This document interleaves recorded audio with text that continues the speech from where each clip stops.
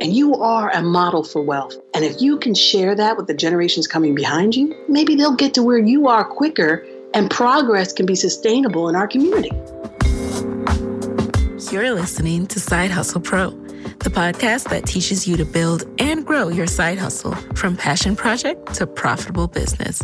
And I'm your host, Nicaila Matthews-Okome. So let's get started. Hey guys, before we get into today's episode, I wanted to quickly address something. So, coming off the live show, I contemplated laying low for the rest of the year, but I have been getting a bunch of DMs and emails from people asking me, when is your next podcast training? I even did a poll on Instagram stories last week and asked, should I do another podcast training? And the answer was a resounding 100% yes. So how can I ignore that?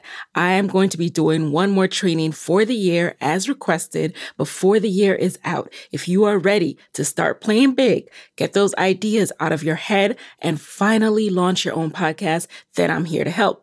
My next podcast training, How to Grow Your Brand Through Podcasting, is happening this Thursday, October 24th. Register at podcastmoguls.com. So if I'm an introvert, I'm a homebody who likes to play on the internet, if I can launch my podcast and grow it to over 2 million downloads and attract speaking engagements, TV appearances, and host a live show in front of people, so can you with the right amount of discipline, consistency, and hustle. So come on down to my next training this Thursday, October 24th at 8 p.m. Eastern so I can teach you all of my strategies. Register at podcastmoguls.com. Again, if you're ready to launch and grow your own podcast, save your seat right now at podcastmoguls.com. I'll see you in class. All right. Now let's get into today's episode. Today, we are exploring a topic that is near and dear to my heart. It's something I personally am very focused on learning as much as possible about, and that is legacy wealth building in the African American community. And there is no better person to break down this topic than today's guest, Dr. Pamela Jolly. Dr. Jolly is a graduate of Hampton University, the Wharton School of Business at the University of Pennsylvania, Boston University School of Theology, and the Graduate Theological Foundation. She started her career in banking and eventually saw a need to leverage all of her corporate experiences to assist minority business enterprises to grow. So, in 2004, she launched Torch Enterprises, Inc., a firm committed to developing minority enterprises capable of arriving at legacy wealth both individually and corporately for their communities. For over a decade, she has been committed to developing data-driven strategies that lead to wealth as a legacy in the African American community. She is the author of the book, The Narrow Road, A Guide to Legacy Wealth. And Dr. Jolly uses her extensive background in financial services, strategy, community development, and theology to help entrepreneurs and organizations succeed. So in today's episode, we get into why you need to have a good relationship with time, to have a good relationship with money, why wealth is more than money, and how we can all begin to build and chart our path to wealth. So let's get right into it.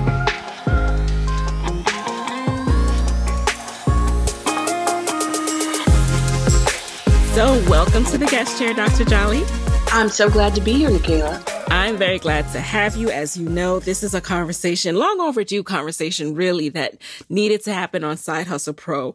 But before we get into more about our talk about wealth and generational wealth, I want to learn a little bit more about your background. So you began your career in banking. Why banking? So why banking? It's so funny. I was just having a conversation about this. I went to Hampton University and I was a daddy's girl, and my daddy bought me a car. And I had a boyfriend at Morgan State University, which is in Baltimore. And I snuck and drove up to Baltimore and had an accident and totaled what was the second car in 6 months. And it was around the same time as A Different World. I'm dating myself, but A Different World was out. And Whitley's father had cut up all of her credit cards. And so my dad had saw that, and he was like, clearly you want to be on the road more in the classroom. And so he withdrew all financial support. And so I went from pretty much a life of luxury to have to working full time and going to school full time. And I was a Circuit City 100% sales commission associate in car stereo. And Hampton is a military town. If you wanted a system that would win some awards in the military town, you came to me. And I just was so positive on if I understood what you needed, I could sell you the right equipment. And so I sold about $35,000 worth of car stereo equipment a month. Whoa. And at that time, Circuit City was amazing because you had to learn the margins and the splits and the histories of all of the products and the companies. And it was just phenomenal. And Sylvester Jones was the manager, and he had me go in the back and learn how to install the stuff. So I knew how to put the subwoofers together with the tweeters. And it was just powerful. But anyway, when I went to graduate, my cousin called me and said, "What are you going to do?" I said, "Guess what? I just got a full-time offer to be a sales manager at Circuit City." And he was like, "What?" He was just like, "Why?" I said, he's like, "So you are a good salesperson?" I said, "Oh my goodness, I'm the best." And he said, "Well, why don't you try selling the hardest product out there?" And I said, "What's that?" And he said, "Money, because everybody's money is green." And I said, "Is that legal?" And he said, "Yes, it's banking." And I was like, "I don't know anything about that." And so he said, "Don't you worry." So he went through his Rolodex. He was a banker at the time. Next thing you know, I had 4 or 5 interviews. And next thing you know, I was a credit analyst at Nations Bank. So after undergrad, you went straight into Nations Bank. Exactly. And so Hugh McCall, who's a 4th generation banker, and I'll never forget when I first met him. He was just an amazing man. And he said, "I want to own the largest bank in America." And he was a 4th generation banker. He acquired over 93 financial institutions and knitted them together to create, which is now Bank of America, then Nations Bank. Changed laws, did a variety of different things. And to be able to learn under him in a rotation program really taught me growth through acquisition. And so it just really, really gave me a clear understanding of the role business and finance and spreads and understanding your numbers and underwriting credit really plays in building wealth. And now I know you've gone on to work other jobs since then, but ultimately ended up going back to grad school. You have your MBA from the Wharton School of Business, an MTS from Boston University School of Theology, and an ED. Now I'm going to mess this up. You have your PhD as well. Yes. What inspired you to explore these various degrees, and how did each tie into your ultimate mission? Yeah, so my godfather, my father's best friend, Charles Burmell, was a Wharton class of 72, and he was the first African-American executive vice president for Bank of America in their real estate bank first and then their wealth management department. And he was always the brilliant one. And my dad was brilliant in a different way. My dad was a technologist. And that's why I learned how to type my name before I learned how to write it. And then my mom was brilliant in a different way because she was an oncology nurse. But they were all these different types of brilliance. But there was something about Uncle Charles where he could connect the dots and do some things. And so once I understood where he went, and then I had a boyfriend who I loved who was applying to business school. And I was like, "What's that?" So by the time I figured it all out, the only school I wanted to go to was the Wharton School. And so after 4 years of working at Nations Bank and learning what I could learn under Hugh McCall and some amazing people there, I went to Wharton. And Wharton, before I launched my company, was the hardest and best 2 years of my life. It was like drinking water through a fire hose. And I majored in finance and strategy. And Wharton really helped me unlock my genius code. But then once I left Wharton, I went back into financial services. And when I launched my company, one of the largest clients, the first largest clients I had was FEMA post-Katrina.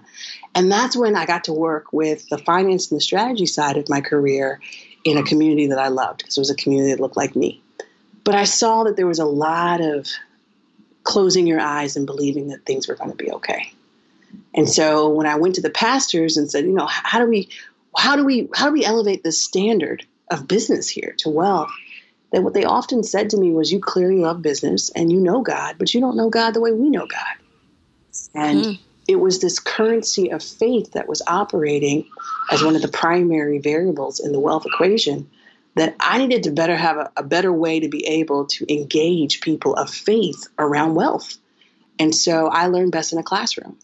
And so I commuted between New Orleans and Boston, and I went to seminary, and I got a master's of systematic theology. What's beautiful about Boston is you can go to all the different seminaries there. So I got to study at Harvard and Boston College and what's the other one? Two other seminaries. That MIT or no? No. So so they call it the Boston Theological Institute. Oh, okay. And literally you're able to Gordon Cromwell and then Andover Newton. And Andover Newton, I actually lived on their campus, and they have the oldest theological library in the country. And I love libraries. So I got to really just do some deep dive studies in the last 180 years of the Black church. Boston University is where the Reverend Dr. Martin Luther King went. And aside from Stanford, that's the largest archival data of Reverend Dr. Martin Luther King. And he went to Boston for Boston personalism. So I was able to study really how he viewed theology and how that translated into the civil rights movement. And so it just opened my eyes. And then Dr. Peter Paris, who was on loan from Princeton at Harvard, who taught me liberation theology and Black theology, said, you got to get a terminal degree. And I was like, what is that? Because by this time I had 3 degrees. And he's like, you have to get a doctorate because you have to teach this conversion, this integration of faith and finance and business in the Black community that you love so much. And if you got the terminal degree, you would go, a terminal degree, a doctorate is when you go to the end of knowledge and you become an expert. And so that's why I got the doctorate. And I got the doctorate in a very unique way. I went to the Graduate Theological Seminary and Institute, and it was a consortium program. So I was able to study at Oxford University School of Theology at Christ Church. I was able to study at Yale and Princeton and Loyola and the various different schools because I needed to knit together a dissertation committee that could understand the different aspects of what I was putting together. And so, and then add that with the research. So I learned best in a classroom. And so the structure and the assignments and experts looking over your shoulder to ensure that you are doing things with a specific outcome and a purpose are requirements for me. And so that's why I have so many degrees. And, you know, something you said really stuck out to me, and I want to go back for a second. You talked about you notice this trend or this theme of us closing our eyes and kind of hoping things would all work out. And I know when you're talking about closing your eyes, you're specifically referring to how we're taught to pray and, pray, hope. And of course, I know we're both firm believers in the power of prayer. But that said, there's this tendency in our African American community to close our eyes, pray, and hope for the best. Do you think in any way that is somehow related to generational wealth and what we've seen thus far in our overall worth, the average worth of an African-American woman, for example? So if I could just make sure that I understand your question, because my dissertation was really focused on unblinding one's faith.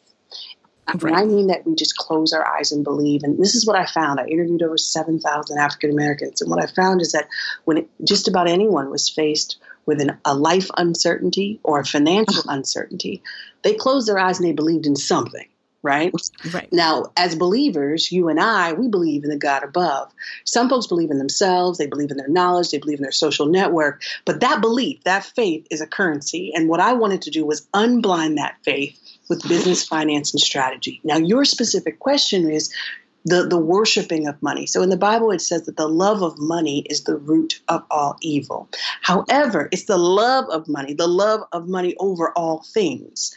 And so for me, the way I teach about money, all money is your time times an hourly or an annual wage. So if you don't have a good relationship with money, you really don't have a good relationship with time. And literally, we all have a window of time to produce much fruit. In the Bible, specifically in Deuteronomy 8:18, God gives us the responsibility to produce wealth as it was promised to our ancestors. So I don't really think it's the worshiping of money that is holding our community back. Here's what I think it is. or the fear of worshiping money? I think unconsciously a lot of us do worship money because we limit God to a miracle, and that miracle is paying a bill or helping us get a car when God can do so much more. I think what's holding us back is we don't understand our history. I just left Bennett College, the first all-girl African-American historically Black college, and literally in 1972, the year I was born, the United Methodist Church women pulled capital together to be able to support the school. When they were started 5 years post-emancipation, emancipated slaves pulled capital together in the amount of $10,000 and acquired the 55 acres that Bennett sits on now, which is an opportunity zone. So in our history is proof that we have right relationship with money, God, business, and building community. But oftentimes we focus on the last decade, and the last decade shows that we can consume. And so literally, which is really only one variable in the GDP, right? Consumption, savings, investing, imports, and exports. So when you limit your definition of power to buying, you lose your power when you can no longer afford to buy. And you limit your life to a life of consumption so that money is your ruler. But when you know that life is so much more than that, Lord have mercy, we can talk about the power of what business is, which is just a series of relationships that get increasingly intimate and build more and more value, which produces more and more wealth. So we've spoken about this before. You often say wealth is more than money. What exactly do you mean by that? So the way that I teach a pursuit of wealth is called the narrow road. And as I said briefly before, money in my equation for wealth is just 20% of the full equation, which is money is just your time times an hourly or an annual wage. But we've got a total of 5 capitals in our portfolio of assets, if you will. We've got cultural capital, how we were raised, the unique way that we look at things. We have intellectual capital, whether it's store-bought knowledge in a classroom or learned experience on your job and in community. We have social capital. And some of us are more adept at leveraging our social capital than others, where we don't just, like to hang out with people or like to have likes on Facebook. We truly build relationships that are capable of building value and building wealth for both parties from a mutual beneficial perspective. And then the 5th one is we have spiritual capital. Because however you define it, whatever your faith tradition allows you to believe in. As a theologian, religion is what you do about God. That's your business. Spirituality is what you feel about God. Again, your business. Theology is what you think about both, which can be a way for us to grow together. Where if I understand how you believe and how your belief influences your actions, and you understand how I believe and how my belief influences my actions, then perhaps some of these actions we can do together. And we can have a shared theology of how we can grow together. And so literally that faith, that spiritual capital, that is a currency that gets you to the end of a road when you have run out of your own resources. And so if we have a shared faith, oh my Lord, I might not completely understand your whole road, but if I believe in your outcome, I may invest in you. And so that spiritual capital is a very powerful capital as well. So when you take full ownership of your portfolio of assets, your life is different. It's not limited to just how much time you have in a day, how much money you can make in a week. It expands to the relationships you have, to the knowledge that you can apply, to the culture that you have inherited, and to the faith that leads you. And so it's a fulfilled life. That's why for me, a fulfilled life is a wealthy life. It's not the rigmarole. It's not the hustle and bustle. It's saying, you know what? Here is me, all of me. And I want to be better than the generation that came before me. And I want to maximize all of these assets within me. So I've got to be able to look for unique ways in which I can package them and bring them to the market, whether I call that my community, whether I call that my industry, and take it to another level. That's definitely one of the things that you have impressed upon me is this idea that we need to take full possession of the business of us. And when you say that, can you break it down a little bit more? So you now mentioned the 5 assets, so to speak, that we have that comprise wealth. It's not just money, you know, it's our social, our, how we were raised, all of these different things. Now, how can I, as Nicaila, begin to capitalize on all of these to make myself have a more fulfilled life, aka become more wealthy? Yeah, so Nicaila, there's 4 primary steps along the narrow road. And if you take these steps, each step has an outcome, and that's how you get to the 5 steps. The first step is to create a life, and you create a life with your human capital to earn an income. And your job at the create a life stage is to build a portfolio of talents in a way in which you can have increasing income year after year, right? So you're going to work for, on average 40 years. And so when you look at that 40-year journey, what talents are you going to use? What are your core strengths? What is your genius code? How are you going to put all the things that are within you together and package them up and say, this is me. I'm an asset, and I'm an asset that can work with others and work for myself. That's the first step. The second step is once you're clear on that, like once you know what you can do better than anybody else, now you got to build a lifestyle that you can sustain beyond retirement. Because let me tell you something, you don't want to work and then die. I don't. I want to work, I want to play, but then I want to retire and pass the torch to you youngins, and I want to enjoy my life.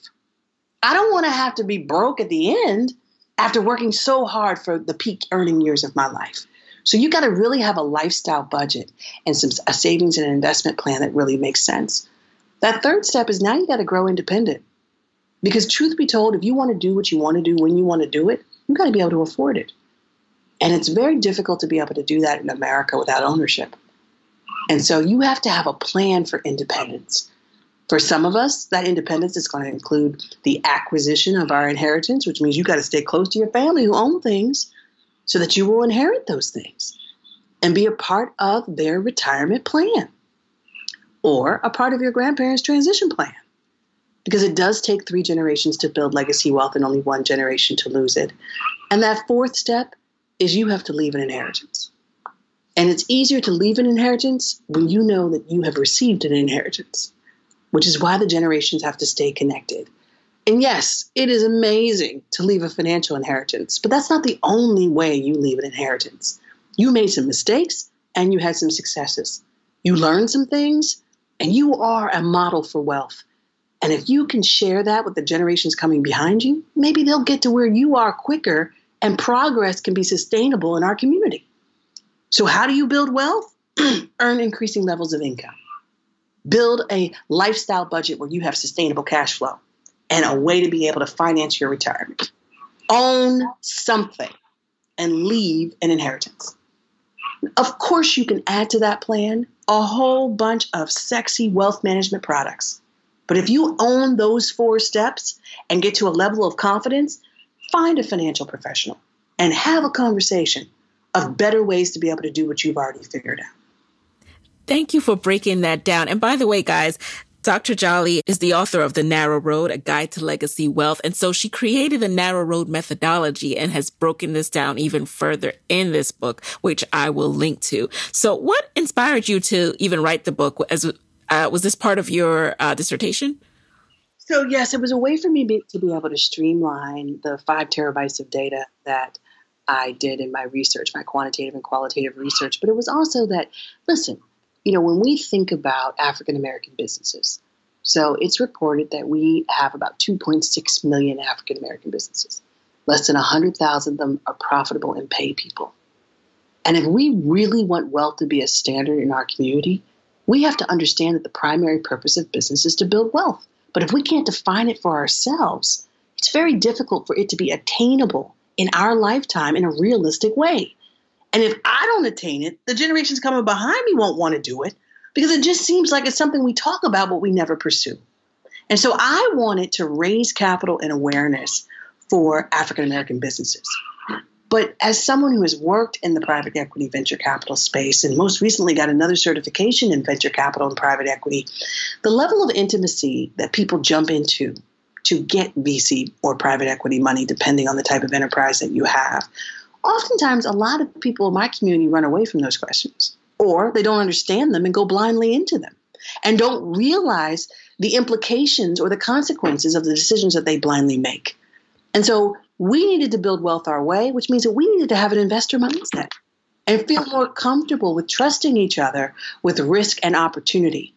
And so I had to focus on the business of you, your personal business first, and make sure that was at a standard of wealth for me to ever think that we could raise enough capital for ourselves to start to make standards in our business lives that really realize some real sustainable wealth that can pass on for generations. One of my favorite things that you say, Dr. Jolly, is you talk about the fact that you are passionate about raising capital and awareness for Black people, specifically because we were the first assets on the balance sheet, and therefore we are wealth. I love that. Can you speak a bit more about the role of legacy in our pursuit of wealth? I know you touched on it a bit in us knowing our history, but truly, sometimes it can be daunting to see the stats and to feel like we are at such a deficit. We are so far behind. What is the role of legacy? So it's interesting. I mean, in the Bible, it says, look not to the left or the right, and acknowledge God in all thy ways, and he will direct your steps. And what I want to share with the African American community is that you can compare yourself to the broader society if you want to, or you could understand that the way forward is back through. And so we sit at a very big inflection point in our history. In 2019, the first slaves came to America in 1619. So we've been on this 400-year journey. When we first came over here as assets on the balance sheet, African Americans are the only people in America who were first capital before they made capital, who were first traded before they ever could trade. And so when we look at business, it can't help but be personal because we were it. Aside from the stolen land, we were the largest asset. And so that part of our inherited legacy is real. And when you look at the issues that we find in our communities, one of the things that really gives me hope is that it's patterned. So if we can get it right in Detroit, we can get it right in Cleveland. If we can get it right in Cleveland, we can get it right in Oakland. If we can get it right in Oakland, we can get it right in New York. And so literally, it's not anything new. 80% of our problems are the same. What's different is the way that which we look at it. And if you're not connected to the generations who have come before you from a business perspective, you might think that what you're going through is something new. And it's not. It's something continued. And so what I've been challenging communities across the country to do is to work with me to, let's do a 400-year reset. For 400 years, we've gone through some patterned circles in a financial wilderness. Let's exit. Let's get to the promised land. Let's take possession of it. Let's own it. And let's start to materialize communities that matter to us. Because it's of mutual benefit. When you have a wealthy community, guess what? It pays taxes. And it makes everyone prosperous. And so literally a wealthier Black community would be a wealthier America. And so for me, let's do it. And so that's what I've been challenging people to do. And so understanding your legacy is a narrative that did not start with you and will not end with you unless you disconnect your story from the narrative. Your story has a beginning, a middle, and an end. And if I sit there long enough, you'll tell me it over and over and over again. Conversely, if you can connect it to a legacy, I mean, for me, I don't want you to talk to me. I don't want you to understand me and have the story begin with me. I want it to begin with my great-grandmother, a sharecropper, and her daughter, my grandmother, who was the live-in maid for Mayor Dilworth in Philadelphia, who invested in her brothers and sisters to migrate from the Jim Crow South up to Philadelphia. I want you to know where I came from so you can understand why I think some things are possible that you might think are impossible. And you, understanding where you came from, might start to look at the things that are in your way as indicators that you have arrived at the point of your promised land. And so it is so important that we connect the dots. Otherwise, we're repeating mistakes and we're staying in circular patterns that need to stop, which is why I'm calling for a reset. And speaking of those circular mistakes, I love the fact that along the narrow road, one of the steps is to leave behind what we have learned. And a lot of times when we think of an inheritance, leaving an inheritance, we do think of money. We think of cash. We think, oh, our kids need to have a trust fund and things of that nature. But we take for granted the knowledge that we now have, the next generation needs to see. And I want to know, what's the best way that you think we can do these things? Like, are there methods that are best that you recommend to share this knowledge from generation to generation? Because we know methods of technology change. We know things change, and not every family has a historian. So how do we begin to make sure we keep this knowledge throughout the generations? So in 2018, it was a year of demonstration and preparation for me. Torch is now 15 years old. And so in 2018, it was a year of demonstration and preparation. What I mean by that is I launched the Legacy Wealth Initiative. And with that, I had two pilot projects. One was the Omaha Legacy Wealth Initiative and the Black Male Equity Initiative. The Black Male Equity Initiative was in Detroit in partnership with the Campaign for Black Male Achievement. And the Omaha Legacy Wealth Initiative was in Omaha in partnership with Willie Barney and the Empowerment Network. And those two groups of those two cohorts journeyed the narrow road.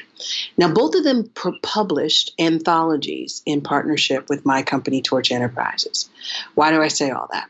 The Sankofa View, which is the published book of the Omaha Legacy Wealth Initiative, has a series of questions that you can start to begin to ask your family members, your elders, to start to build a legacy narrative so that you can start to get really clear about where it is.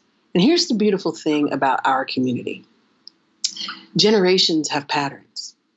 So even if your grandmama isn't alive, because my grandmothers, who were the first two investors in my business, are no longer alive. Now, I'm grateful that I sat at their feet while I was with them, while they were alive. But even if your grandmothers aren't alive, their generation has a lot of common similarities. So asking these questions of those generations, elders in your community, will yield similar, if not identical results. And so starting to understand that frame of reference, because what I found about millennials, in interviewing so many people, I really got a shrewd ear to be able to discern not just what you say, but really what you mean. And one of the things that came out is millennials don't want to know what you did. They want to know how they can apply what you did to what they want to do. But here's the thing. If you take it out of context, you might use a good strategy for the wrong outcome. And so it's really important that you align the strategy and the outcome with the context in which it works. And so oftentimes we quickly run and say, oh, well, they did it this way, I'm going to do it this way. With no context, good strategy, misappropriated outcome. So it's really important that we connect those dots. It's funny that you say that, because I was thinking the other day, and you let me know if this counts, but, our grandchildren, like my grandchildren, God, I don't know what they'll be looking at when it's their time. However, they will be like the first generation to be able to look back at what their grandparents were up to on social media, what they were talking about. For example, on my podcast, they will be able to listen and hear how I started my business, what I was learning, the mistakes that I made. And it's almost motivated me to share more, because how cool is that? I wish I had that for my parents. Sometimes it's hard to imagine my parents as just being youthful or ever making mistakes, because I only know them in the context from when I was born onwards. So that's why all these million pictures taken every second on iPhones that are never printed out are a problem. Right. I know I got a picture of my parents in their bikinis. I know what their young love was like. But I think one of the things that you said, I'll go all the way to the root of when you started, you do know what your grandchildren will look at. Because you will be on the road to legacy wealth, they will be looking at what you show them. And what you're saying is the technology of social media and you archiving what you're doing right now and putting it in a trust or a CRIP or whatever is going to be useful at when they are of hearing age will be the first thing that they will be introduced to. Because, our families are our first introduction to business. I mean, we learn from our families how to budget, how to save, how to suffer through disappointment, how to cherish our victories and achieve results and outcomes, how to love, how to curse, how to yell, how to be mad, how to have a timeout. We learn everything from our family. So you know what your grandchildren are going to experience because you're creating the model right now. And so it is important, because I have sat at the feet of elders. I mean, look, imagine talking to a whole bunch of grandmas about sex. I did it. And so as a result, because literally, if you want to look at a relationship as a business, if you aren't having good sex, you're not having good babies. And if you're not having babies, you're not building a legacy. It's not continuing. This is true. So there's so many different things. Wealth is so much more than money. I mean, do you know how to be intimate? Do you know how to have those types of covenant relationships that are built on trust? I tell you, if people started talking to their grandparents and their great-grandparents about sex, a lot of people wouldn't be cheating. Because when you can get to that level of intimacy with one person who knows you and you know them, that's why it's a blood covenant. You don't want too many people knowing you that way. In fact, you really only want that one person. And then from the fruit of that type of intimacy comes a beautiful child. And that child is born in love and can't help but love themselves and love others. And our community starts to change. So having the conversations with our elders, ones that you just wouldn't think because you don't think that they know it, you wouldn't be here if they didn't know that. And so let's not limit our relationships to chance encounters. Let's get every ounce of value and benefit from our relationships that we have so that wealth continues to elevate its standard. Hey guys, it's Michaela here with a quick word from our sponsor. So the number one question I get about side hustling is, how do I get started? And the other day, I decided to kind of take inventory of what I was doing in my early days of side hustling. How did I get started with Side Hustle Pro? And the biggest thing that stood out to me is that I was always investing in skill and personal development, meaning, and I like to do just-in-time learning. So when I was ready to do something new or try something else, I would invest in a class to learn that skill and then practice implementing it. So the rest of my development and learning came from my actual experience. So I highly recommend you do the same. What is it that you want to do? Do you want to finally put up your website? Then head over to Skillshare and take a class on putting up your website. Do you want to get started with social media and you're not sure how to start? Head over to Skillshare and start taking some classes. Skillshare is so great because it's an online learning community. It has over 25,000 classes in anything you can think of, from photography to entrepreneurship, even podcasting. And right now, they are offering a special offer just for Side Hustle Pro listeners. You can get 2 months of unlimited access to Skillshare for free. Imagine what you can do in 2 months, how many classes you can take. But remember to do the implementation piece, all right? So head over to Skillshare.com/sidehustlepro. That's Skillshare.com/sidehustlepro to get started with your 2 free months. And one more time, that's Skillshare.com/sidehustlepro. And now let's talk a little bit deeper about the money piece. As entrepreneurs, a key theme that we have seen more and more in recent years is the idea of raising capital from venture capitalists. And we are now seeing a lot of measuring going on about how much Black women are raising versus others. And in your perspective, how should entrepreneurs approach raising funds?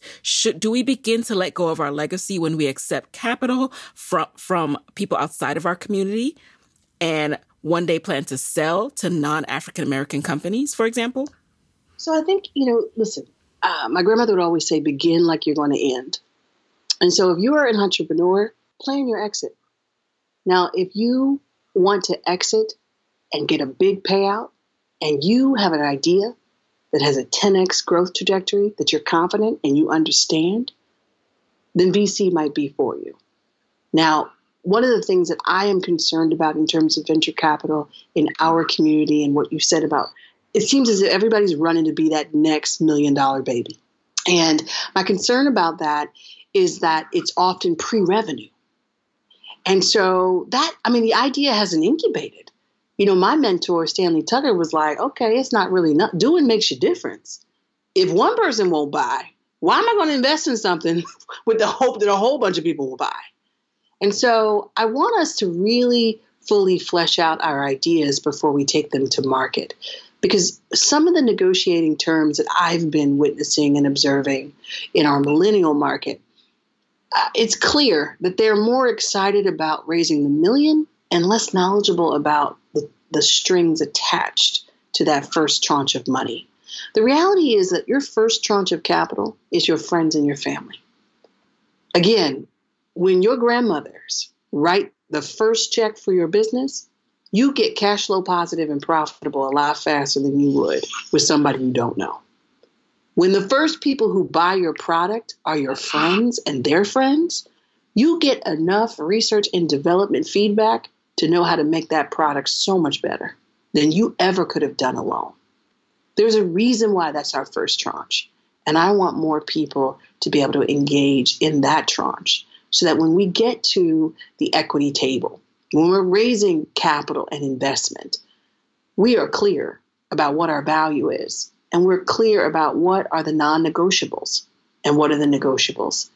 I'm blessed to work with and advise certain people who are in different accelerators. And I remember there was an accelerator experience that I was in, and there was a guy there, and he was teaching the businesses that were in the accelerator what to negotiate for the VC. And it was like combat, like war.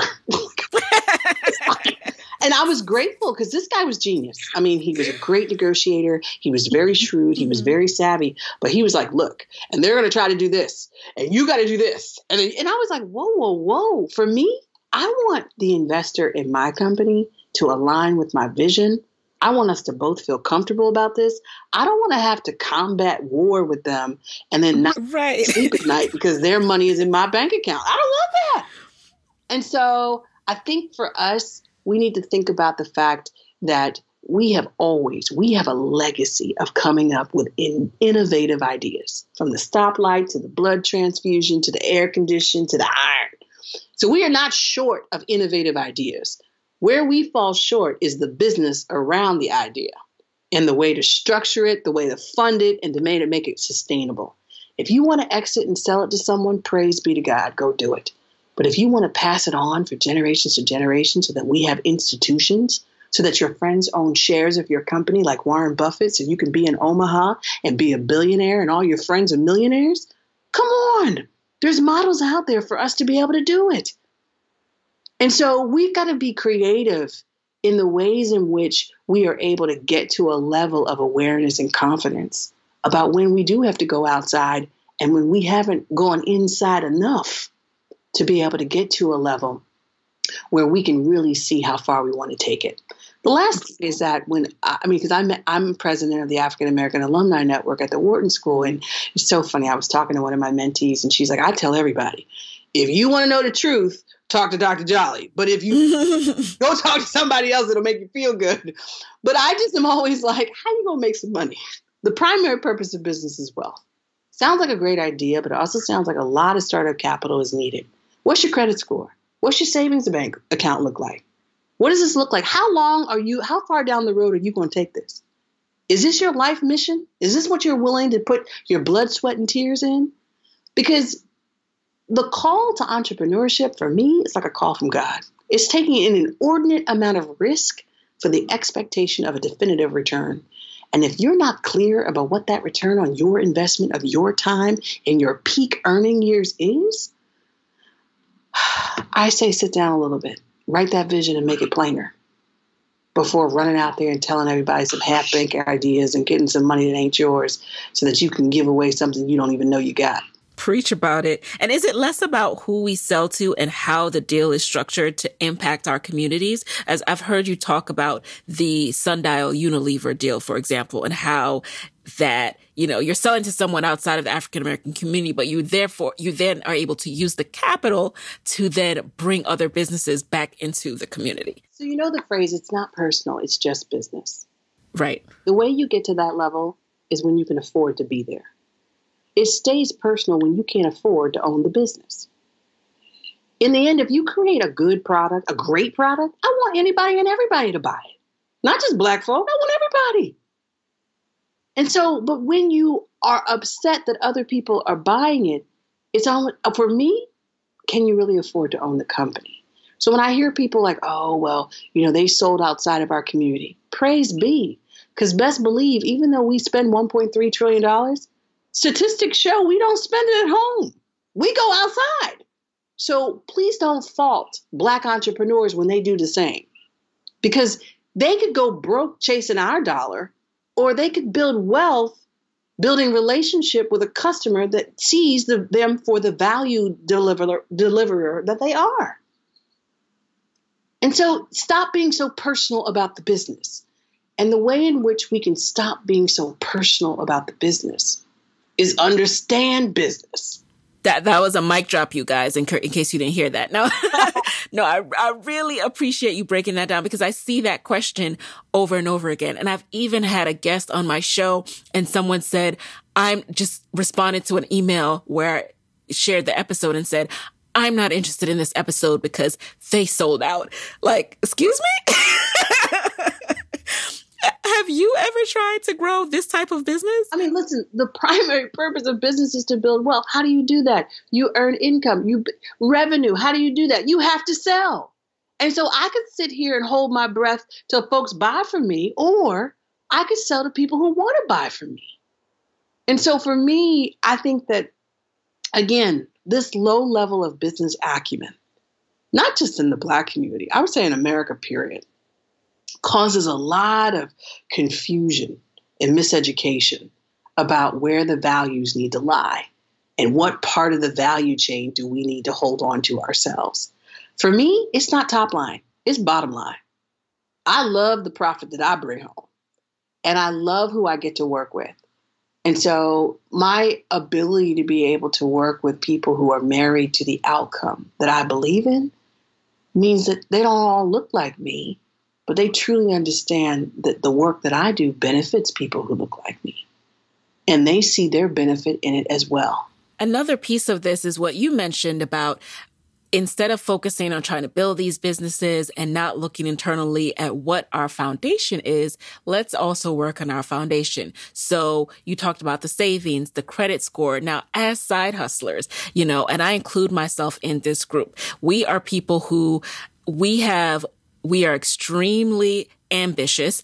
Some of us have, multiple degrees. We're going after it, doing everything we were told to do. We're also now climbing out of student loan debt, right? So we are trying to get to a point of having a high net worth and having a high savings level and having a high credit score, right? And having all of these things. Do you think it's worth waiting for these things before we start endeavors on our own? Or is this something that can be accomplished in tandem?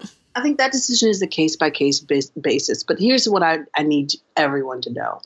Things take time. And if you live your life with a lack of priorities, anything will do. You have to set some priorities. And literally, when you align that with your budget, you can save and invest at the same time. You can save for the future and invest in your now. You can do a variety of different things if you write that vision and make it plain.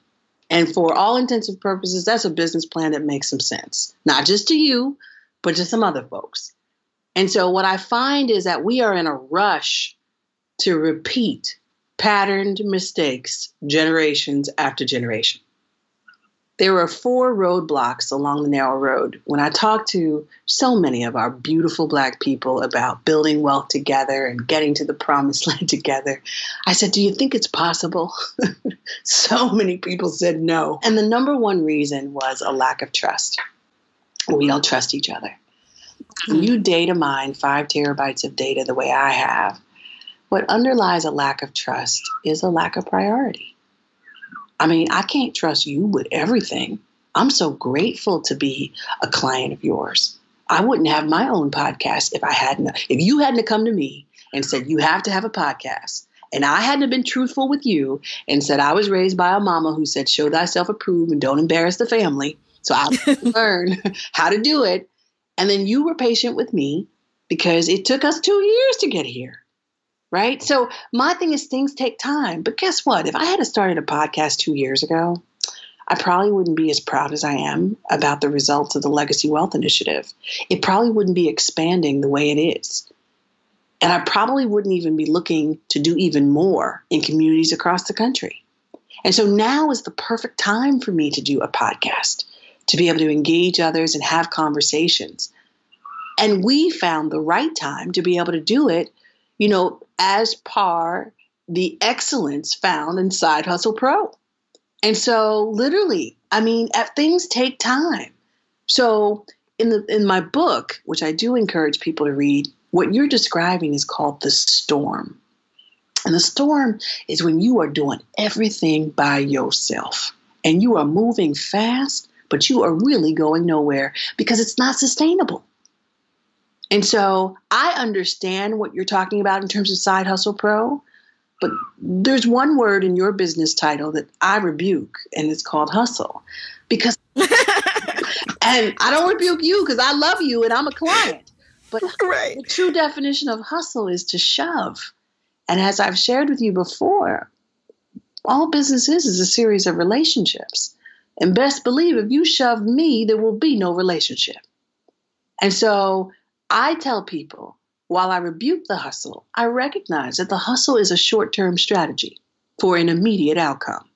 It can't be a long-term strategy for a series of short bursts of progress that aren't sustainable.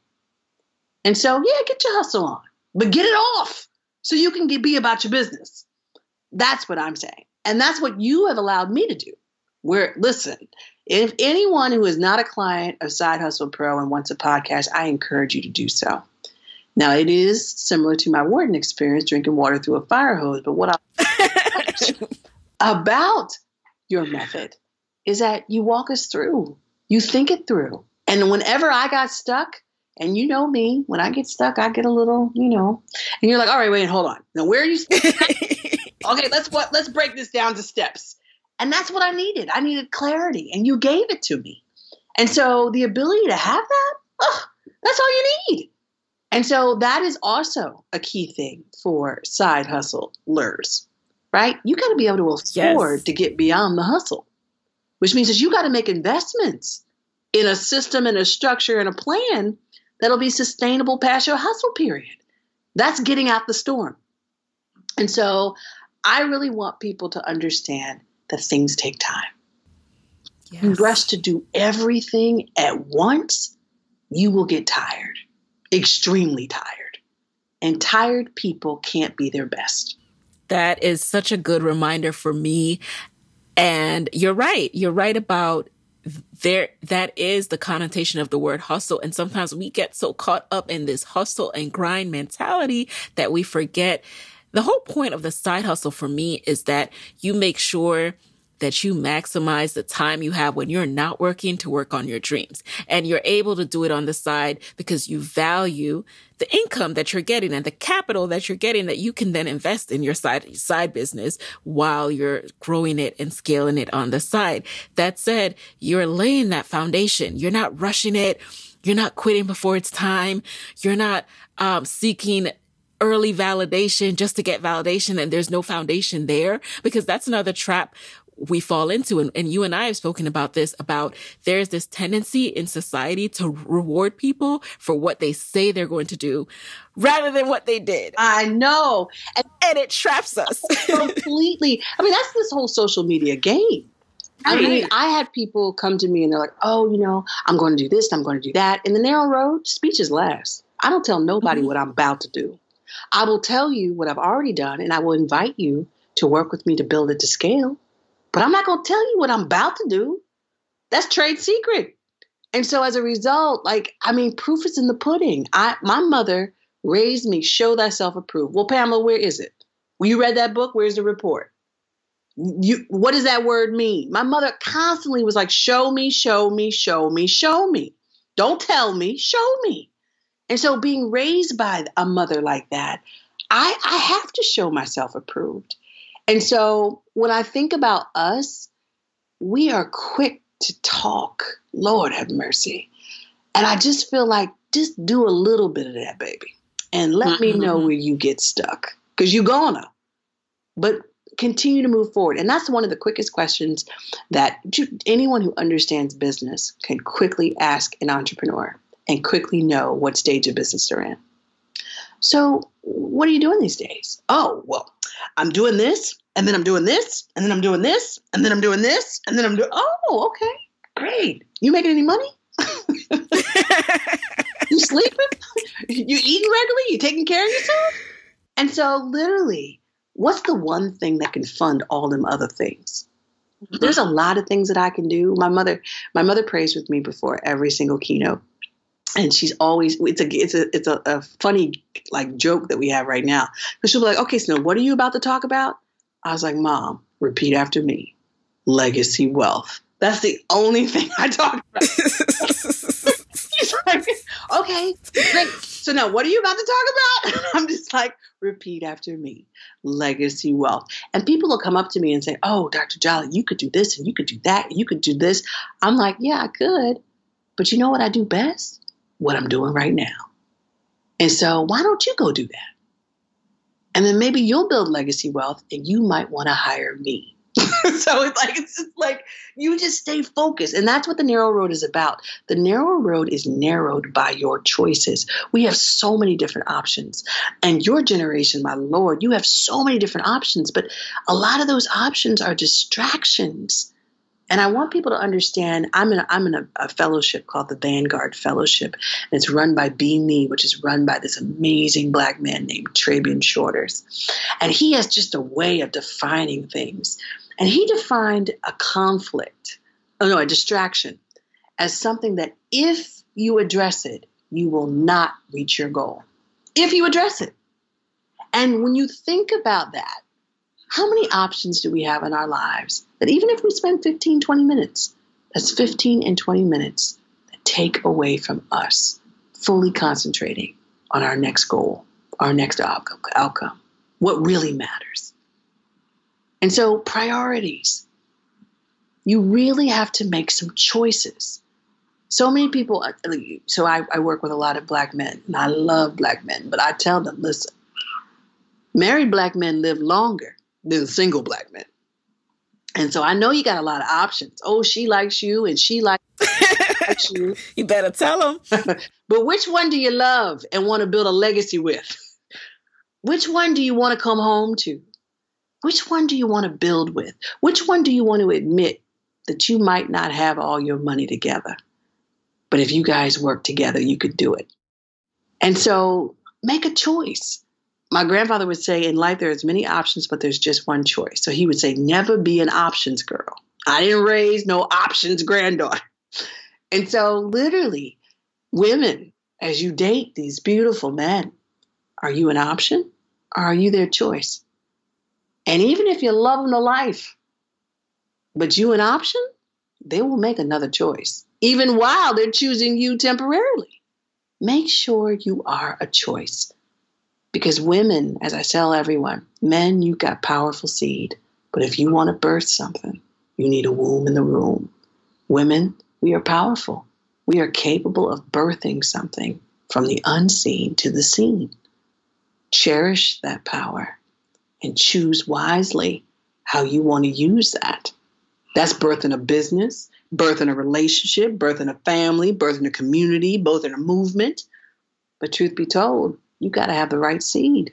So one last thing that I'd like to touch on before we jump into the lightning round is this article that I read recently. It's by Angie Chapman for Business Insider, and it's titled, When My Mother Died Without a Will, I Learned a Big Lesson About Money Management as an African American. And she talks about that when her mom died, they lost the home because she died without a will. They lost their mom's home. And in this article, you are quoted and you speak about the fact that, unfortunately, this scenario is not uncommon. And according to some estimates, about 70% of African Americans die without a will.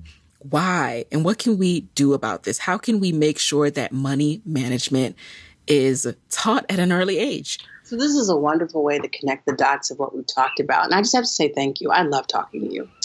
But So in this article, I was in Martha's Vineyard. I have an event every year with Gina Collier. She owns a company called Rise, and she was one of my first clients on the narrow road. And we talk with parents whose children go to independent schools. And the woman who wrote this article was there. And when she heard me talk about legacy wealth, she's like, I got to interview you for this article. And she talked about her mother. Now, I don't know if people are familiar with asset framing. Again, this is Trabian Shorter's work. And as a part of the fellowship, I was able to really understand it. And oftentimes we frame a lot of problems in the Black community for the problem part, the negative, not the positive. But if you frame it from an aspiration, it starts to change the whole piece of it, or the whole outcome of it, actually.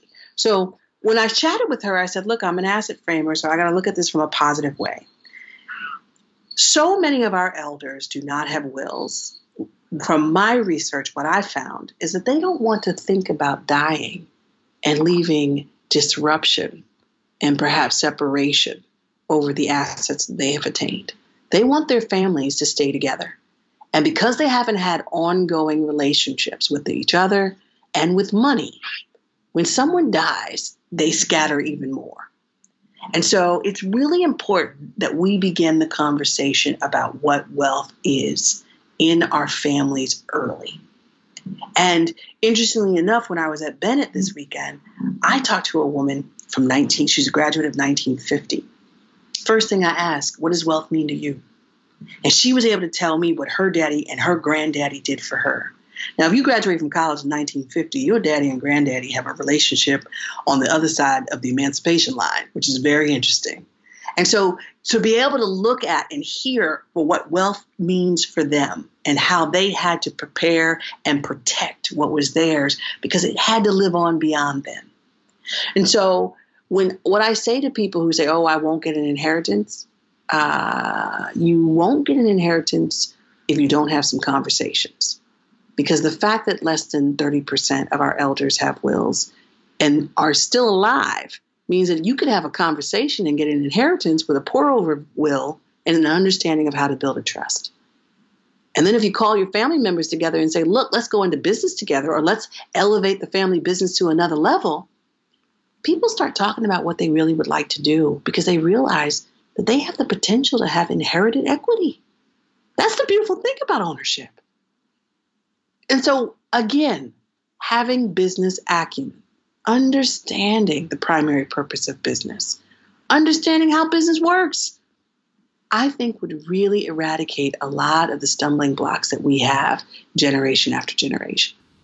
Do you think that the quickest route or best route towards building legacy wealth, as far as that first tier of selecting an occupation and an income and bringing in income, is to go the entrepreneurship route? So in the narrow road, I look at everything through the lens of business. And I start with legacy. And legacies are African-American leaders. There are two economic mindsets in the African-American community, best identified with the legacies of Booker T. Washington and W.E.B. Du Bois. Now, who sits in the center of them is one of the baddest Black men on the planet, or the baddest Black male legacy on the planet, which is Kelly Miller. Kelly Miller was the first African-American to attend the Johns Hopkins PhD program. He didn't finish for financial reasons, but he went on to be a dean at Howard University. He edited both Booker T. and W.E.B. Du Bois's work. Now, for those who are familiar, Dr. Du Bois was the first African-American to graduate with a PhD from Harvard. Booker T. Washington went to Hampton University, my alma mater, and was then hired to run Tuskegee. Now, he did something called the Atlanta Compromise, where he encouraged people not to fight for the vote, but to work in earnest seat at the equity table. And people pit those two together. Du Bois was talking about the talented 10th, and what I affectionately say Booker T. Washington was talking about was the necessary 90. Kelly Miller was in the middle, saying it wasn't an either or, it was a both and. If the earners, the people who choose to work for other people, would use a portion of their earnings and invest in the owners, the ones who want to build up enterprises in the community, the return on investment would build wealth for both sides. And the increased investment would allow them to expand and progress to an institutional level. The reality in the Black community is that post Brown versus Board of Education, we got some financial products. It came with redlining. It came with some pretty subprime mortgages, which are repetitive patterns. But we really left our own communities, which were closed-loop economic circles, to go elsewhere with debt that was never fully repaid. We need institutional growth. Where are our Black organizations or our institutions and businesses who are more than 4 generations old? What do they look like? What is their revenue size? What is their asset size?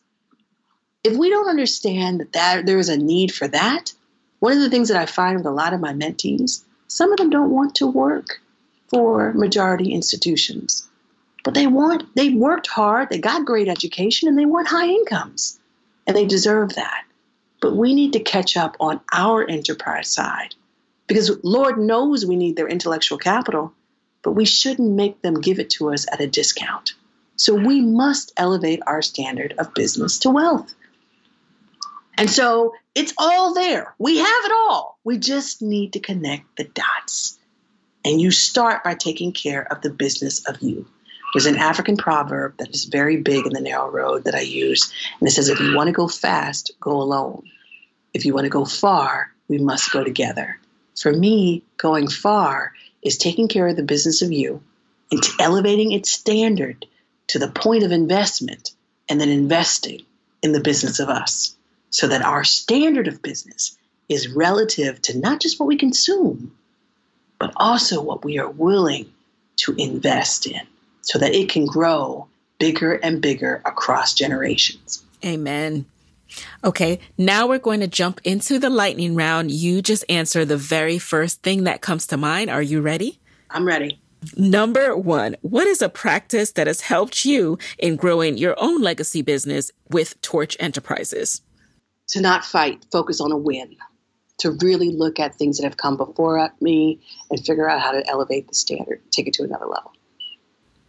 Number 2, what's the best book in addition to The Narrow Road that you can recommend for Side Hustle Pro listeners who are at the start of the legacy wealth building journey? I think that everyone should understand finance and business. One of my favorite books is called Dangerous Dreamers, and it's by Robert Sobel. And it really talks about the financial innovators from Charles Merrill, who created Merrill Lynch, to Michael Milken, who was a Wharton grad who got the first Marcus Garvey Award for 100 Black men, but really opened up the debt and capital markets to Jews and Blacks. He went to jail for it. But really, you get to see how our current financial markets that we have and hopefully participate in now, how they were formed by innovators and dangerous dreamers. Love it. Never heard of it. All right.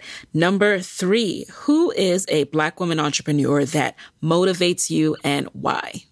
So to answer that, you have to first understand how I define entrepreneur. It's someone who takes an inordinate amount of risk with the expectation of a definitive return. Antoinette Malveaux is a mentor of mine. She's a working class of 85. And she's just an amazing woman who will listen to me. She's got a strategic mind. She's willing to take risks, but she connects dots to make things happen. And she's remained connected with me as I with her. And it's really helped me throughout the course of my career. Number 4, what is a non-negotiable part of your day? Non-negotiable. So I get up around 4:30, 5 o'clock in the morning. And between 5, once the clock strikes 8, there's a different time cadence in the world. But between 5 and 8 a.m., I am the most productive. And so I can get more things done in those 3 hours than some people get done in their whole day.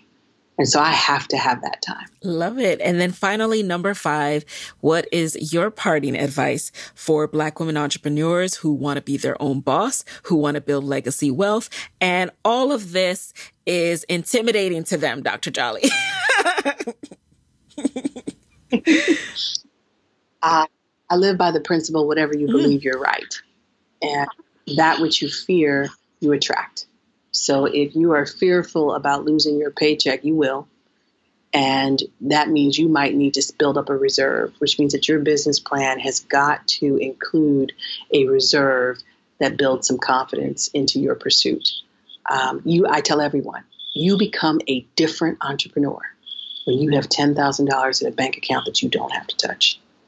And so I have a mentee who just came back to me. She left her job a year ago, and she didn't like it when I said it, but I was like, you got to save up a year, because she has a beautiful family. She's got children and a beautiful husband. And I said, look, a hungry, broke entrepreneur can't negotiate. They have to do what they have to do. And so if you negotiated to get your job, you definitely need to negotiate with them 4 jobs you're about to take when you start your own business. And so make sure you build your business on solid, fertile ground. Love it. So I know people are going to want to reach out to you. What's the best way for them to get in touch after the show? Sure. So on Twitter is @PamelaJolly. Instagram is also @PamelaJolly. On my website, which is PamelaJolly.com, there's a click link where you can schedule a quick check-in with me. Of course, Torch Enterprises gives you a highlight and a lot of updates about some exciting things that are coming down the road. And in a very short period of time, the Jolly Journey podcast will come out. Woohoo! I'm going to have a Facebook group where people can interact with me directly after well, you tell me, since you're the expert, after a series, right? You tell me. I'm following Peter. Right. Right. Yes, we're going to get you all the way launched. And you guys, I will be sure to share when Dr. Jolly launches the Jolly Journey podcast, which I'm really excited about. I hope that you were able to glean as much as possible from this episode. It's clear we could go on and talk for several episodes, but our time has come to an end. So thank you so much for joining us in the guest chair, Dr. Jolly. And there you have it, guys. Head over to sidehustlepro.co/Pamela Jolly for all of the show notes, the links to the books, and everything that Dr. Jolly mentioned, including all of the resources. Thanks so much again, and I will talk to you guys next week. Hey, thanks for listening. Now stay connected in between episodes by texting Side Hustle Pro to 44222. You'll get my weekly 6-bullet Saturday newsletters where I share what I'm up to, what I'm reading, my business tip of the week, and resources to help you grow your side hustle. And I'm working behind the scenes on some live events, which my email list will get access to first. So make sure you're in the loop. Text Side Hustle Pro to 44222 or visit sidehustlepro.co/SBS.